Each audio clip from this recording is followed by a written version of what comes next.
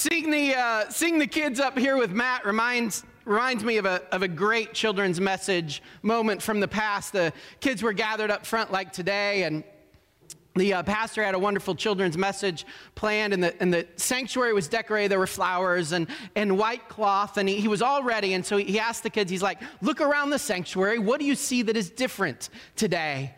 And he was ready. He was going to talk about what the white cloth meant and the eggs that were around and the flowers. And the kids were shy at first, as they can be. And so he asked one more time. He's like, look around. What do you see that's different today? And the second time he asked, one little boy was out of his shell now. He's like, I know. It's full of people. Full of people. The kid was right? On Easter Sunday, the sanctuary is full of people, and we celebrate. Here we are in a sanctuary more full of people. Why? Why is it more full of people? Well, there's another fun Easter story about a woman. She was on her way to Easter service one morning, and she went out to her car, and it wouldn't start. And she didn't want to miss service, so she called an Uber. And the Uber driver came and picked her up. There's a message in that too, by the way, about getting to church no matter what. But she got in the back seat of the car, and they took off, and they were driving, and the driver took a turn that was not one that she would have made. And so just to be sure, she said to the driver, she's like, you sure you've got the right church and the right address in there? And the driver, he didn't move. He didn't seem to flinch at all. And so she thought, well, maybe he didn't hear me. And so she took a hand and she just tapped him on the shoulder. Well, as soon as she touched his shoulder, he jerked up, jumped out of his seat, screamed, almost hit another car, and then swerved over to the side of the road and stopped abruptly. And there they sat for a couple minutes in silence. Finally, the woman said, I'm so sorry I startled you. I didn't realize that I'd alarm you like that. And the driver said, oh, no, this is not your fault at all. Today is my first day driving for Uber. Before that, I drove a hearse for 25 years for a funeral home. No one has ever sat up and tapped me before.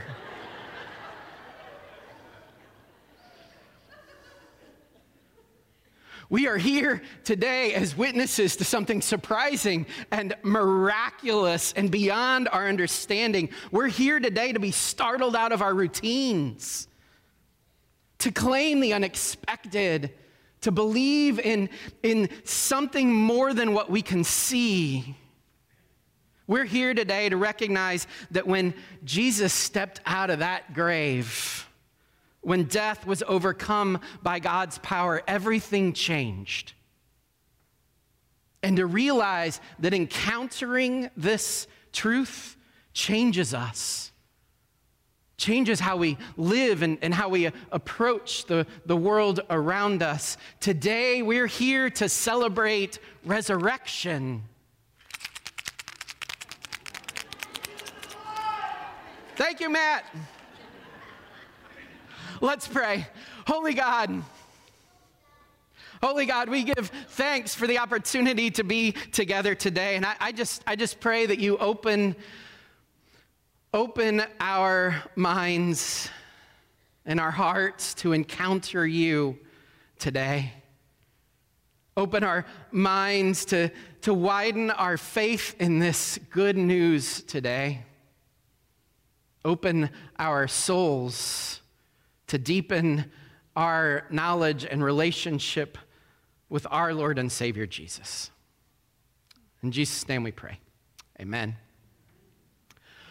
Over the last few weeks here at Clay Church, we've been examining encounters with Jesus in Matthew's gospel, and it seems only fitting on this Easter Sunday to examine the encounter of the two Marys, the story that you heard read and that Matt talked about today. The story is extraordinary, right? It's got an earthquake, and it's got a stone that rolls away, and it's got a messenger of God sitting on the rock of the tomb. But in all of that extraordinary, I just want to invite us today to pay attention to something else that's kind of simple. A somewhat simple invitation. The angel said to the women, "Do not be afraid, for I know that you are looking for Jesus who was crucified. He is not here, he has risen, just as he said. Come and see the place where he lay. Then go quickly and tell his disciples, he has risen from the dead and is going ahead of you into Galilee. There you will see him now, I have told you." And all that wonder, there's just this, I think, this simple invitation we might see and hear today. Come and see. Go quickly and tell. We can imagine the Marys. Matt invited us to imagine the Marys that morning. They're coming to the tomb. They're crushed, right? All this hope that they found and they saw in Jesus, and it has to just feel like they were crushed. They were sad. They weren't sure what they were going to find. They were uncertain. They were grieving. They were likely afraid. For all those of us who are afraid, for those of us who aren't sure what the future holds, for those of us who gather today and are grieving the loss of a loved one, the messenger of God says to the Marys, the messenger of God says to all of us, don't be afraid. Come and see.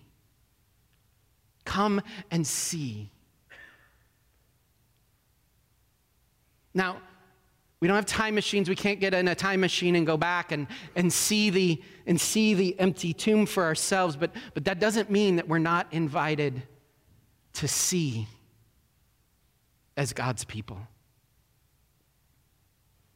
An older widow was in the hospital in critical condition. Her family had been by her side for a couple days, taking turns, just keeping bedside watch as her health continued to deteriorate. Her grandson had been with her through the night, and morning came and he was hungry, and so he went and got a bite to eat, and then he came back to her bedside. When he came back in the room, his grandma was awake again. As soon as he walked in, she said, "Did you see your grandpa?" And he said, "No, Grandma. Do you not remember? Grandpa has passed away. Grandpa died." And she said, "No, he was right there while you were gone. He was sitting in that same chair where you are sitting. He said he'd wait until I was ready." About an hour later, she passed, joined her husband. A daughter was sitting with her mom in hospice care. Her mom hadn't eaten for a couple of days, and the family knew it was just going to be a matter of time. She'd been with her mom constantly, sitting by the bedside. Finally, the nurses suggested to the daughter that maybe sometimes people need space to pass, and so why don't she just take a couple hours and get something to eat, clean up a little, and then come back. They promised they would let her know if anything changed. The daughter left for a couple of hours and then came back. Nothing had changed, and she sat down by her mom, and she grabbed her hand, and her mom, who had only a few moments of consciousness, opened her eyes and looked at her daughter and said, "Oh, it's you." "Of course it's me," she responded, about to be a bit hurt that her mom seemed unexcited to see her there, was unaware that she'd been with her for like the last 2 or 3 days constantly.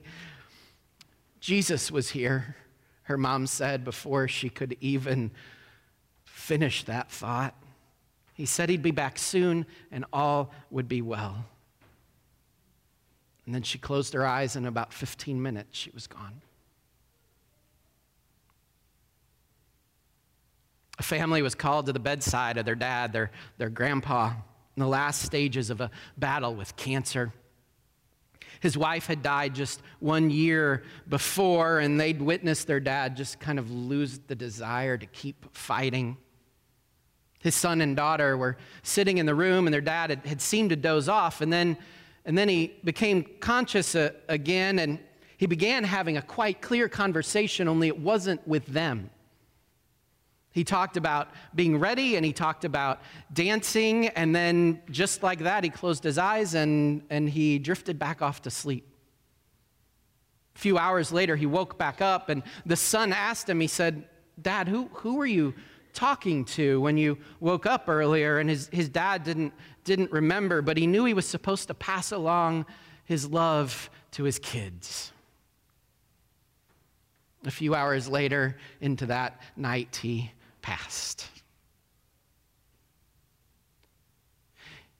You should know that these 3 stories are not stories that come from the internet. These are stories that I have been a direct witness to, either with the family or sitting with the family after a loved one has passed away.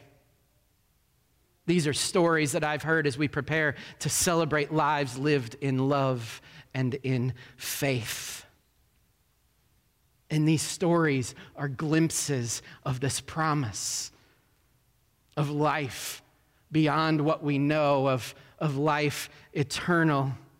Not a full picture, just glimpses of the power of resurrection. They got it. Come and see, Jesus says. How do we see?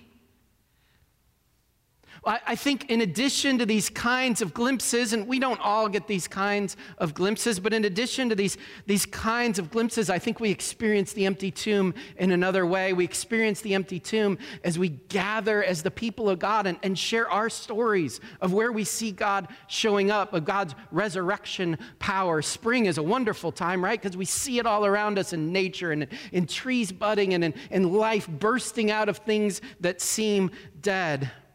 But I think we also do it when we as a community gather on Sunday mornings and we share stories of where people are finding hope and the will to live and to go on, knowing that God's love is eternal. We come together and we hear these stories of the Bible. We hold on to stories of people who are holding on to hope no matter what the circumstances, and we find hope in even the darkest places together, and we get these glimpses of resurrection power. Come and see. The Hendersons are a family that have become part of our church community over the last year.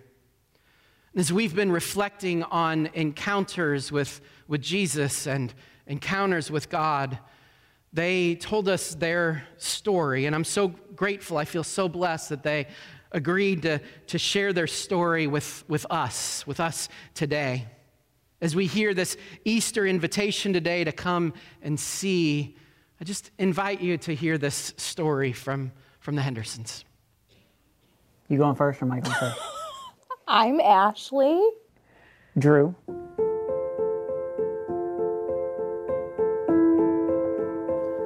So Eleanor was not an easy baby, and we thought we were one and done. And then he was finishing his master's degree. Yep. And we started talking about the idea of maybe when you're done with your master's degree, we would try for one more. It took 1 month. We got pregnant right away. And I started spotting really quickly. And we thought... Like August or September? It was almost only 5 weeks along when I first started spotting. And so we thought typical miscarriage. They did an ultrasound. Everything looked fine. At 12 weeks exactly, I hemorrhaged. Was rushed to the emergency room, and we thought that was the end of our journey. Put the Doppler on my stomach, and there was Hope bouncing around, totally unaffected. And we were... Her name wasn't Hope yet. No, it wasn't. We didn't know she was a girl. Her name was Pepperoni. We called her Pepperoni. They were like, yeah, amazingly, she's fine. I was put on bed rest. And then at 15 weeks, I started leaking amniotic fluid. My waters had ruptured. They told us to terminate. They basically, medical opinion or recommendation is that at that point, it's no longer viable. You are at extreme risk for infection or sepsis or whatever, and then it would be in my best interest to terminate. Hope would be incompatible with life. And we had a really high class ultrasound, and that was the day we learned she was a girl. And She still had a heartbeat. and we didn't. it was kind of one of those things where we felt like if there was a heartbeat, there was hope. And we left that day and we had our name. And so we clung to that. And, you know, God showed up in, I don't know, the most miraculous ways, like the ultrasound where we learned we even had the subchorionic hematoma 6 weeks along. My mom went with us. We went down to the cafeteria, and the verse of the day pinged on my phone, and I opened it up, and it was with man this is impossible, with God nothing is impossible. And that verse, we actually have it embroidered on a quilt for hope. It showed up it constantly was showing up in different places, different things that you weren't even looking for the signs, and it was undeniable. We signed an AMA waiver. They were basically like, because I was choosing not to terminate, I was going against medical advice. And if I was going to leave, they basically told us to put towels in the nightstand drawer and wait to hopefully not bleed out. Yeah. I mean, every time, Thursdays was our hospital day, and we would go and I would do lab work to check for infection. They would check the fluid levels, which remarkably always stayed normal. They never really dripped or dropped. And every Thursday we'd go to the hospital and doctors would be shocked. Hope was born at 36 weeks and 4 days and never needed NICU time, never needed intervention. We took her home 3 days later. September 28th was when they told us she would be incompatible with life. February 28th is when we pulled into our driveway with a perfect baby.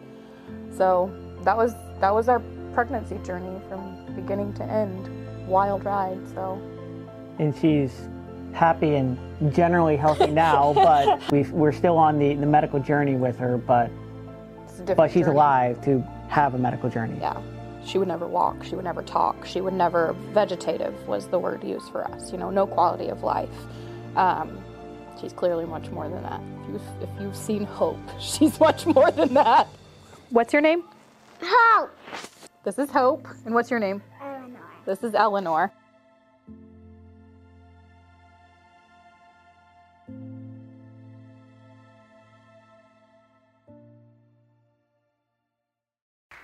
Come and see.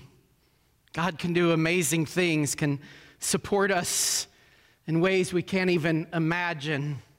Come and see, find the hope you need to carry on, to believe when all seems lost. The messenger of God says something else, though. Do not be afraid. Come and see that the tomb is empty. But then, go quickly and tell. Go. Matthew repeats this 3 times in the last chapter before the end of his account. Go and tell, go and hang out with others and show them this way that leads to life. Go. Every Sunday we gather as a church, as a family, as people of God, not because it makes us feel good about ourselves or because it's the right thing to do, not because we have it all figured out. We don't. Every Sunday we gather as the people of God because sometimes it's hard to see that God's power extends beyond the grave. And so we gather to tell the story again and to tell of our own glimpses and to share it with each other. Sometimes we gather because it's hard to see what God is doing. Sometimes we find ourselves unsure and doubtful, and so we gather to hear God's word, to realize in the biblical story that others have struggled before us, but that God doesn't give up. God hasn't given up on us.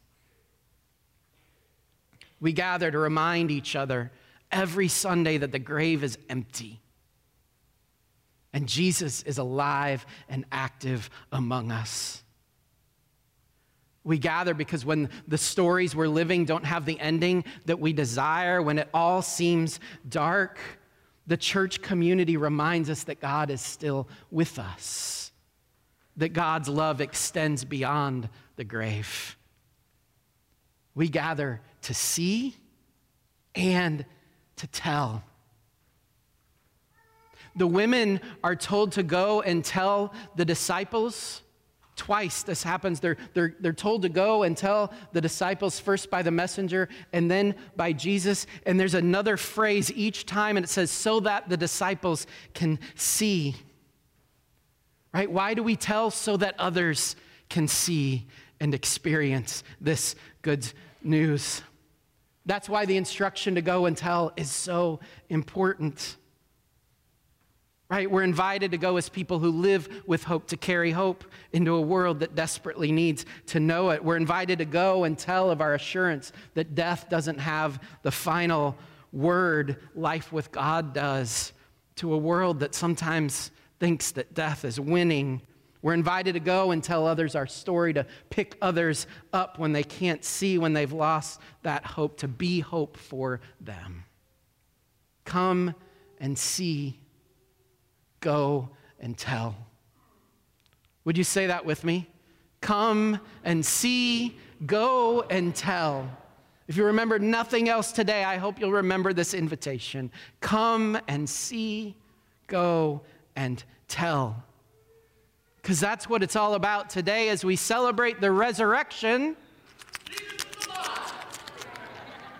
We allow ourselves to be startled, to be blown away by something that seems impossible, not because we can fully understand it, but because the gift of faith allows us to claim it and to live by it. Today, we tell the story that God let evil and chaos and pride and greed and darkness and death do their worst in this story that we have lived through this week. But then, on Easter, God showed that his power, the power of his love and mercy, were greater than all of that. We come and see the truth of this story, and then we're invited to go and face the evil and the chaos and the darkness and the death and the greed and the darkness in our world, and we're invited to carry that mercy and love and overcome it with God's assistance. Come and see, go and tell. May you hear this invitation today. God's love knows no bounds. All you have to do to experience a love that overcomes death and darkness and hurt is say yes to accepting that love that Jesus offers. Say yes and come and see. Maybe just a glimpse, maybe just a reflection, but see that there is hope. Hope carried by this group of people, God's people, the church, who gather to celebrate that hope and that love. And when you say yes and you can't see it, come and join that community and lean into the story of others who can show that hope to you, that hope is there. And when you can see the empty tomb, make sure that you go and you tell and share that hope and that truth with others. Amen. Amen.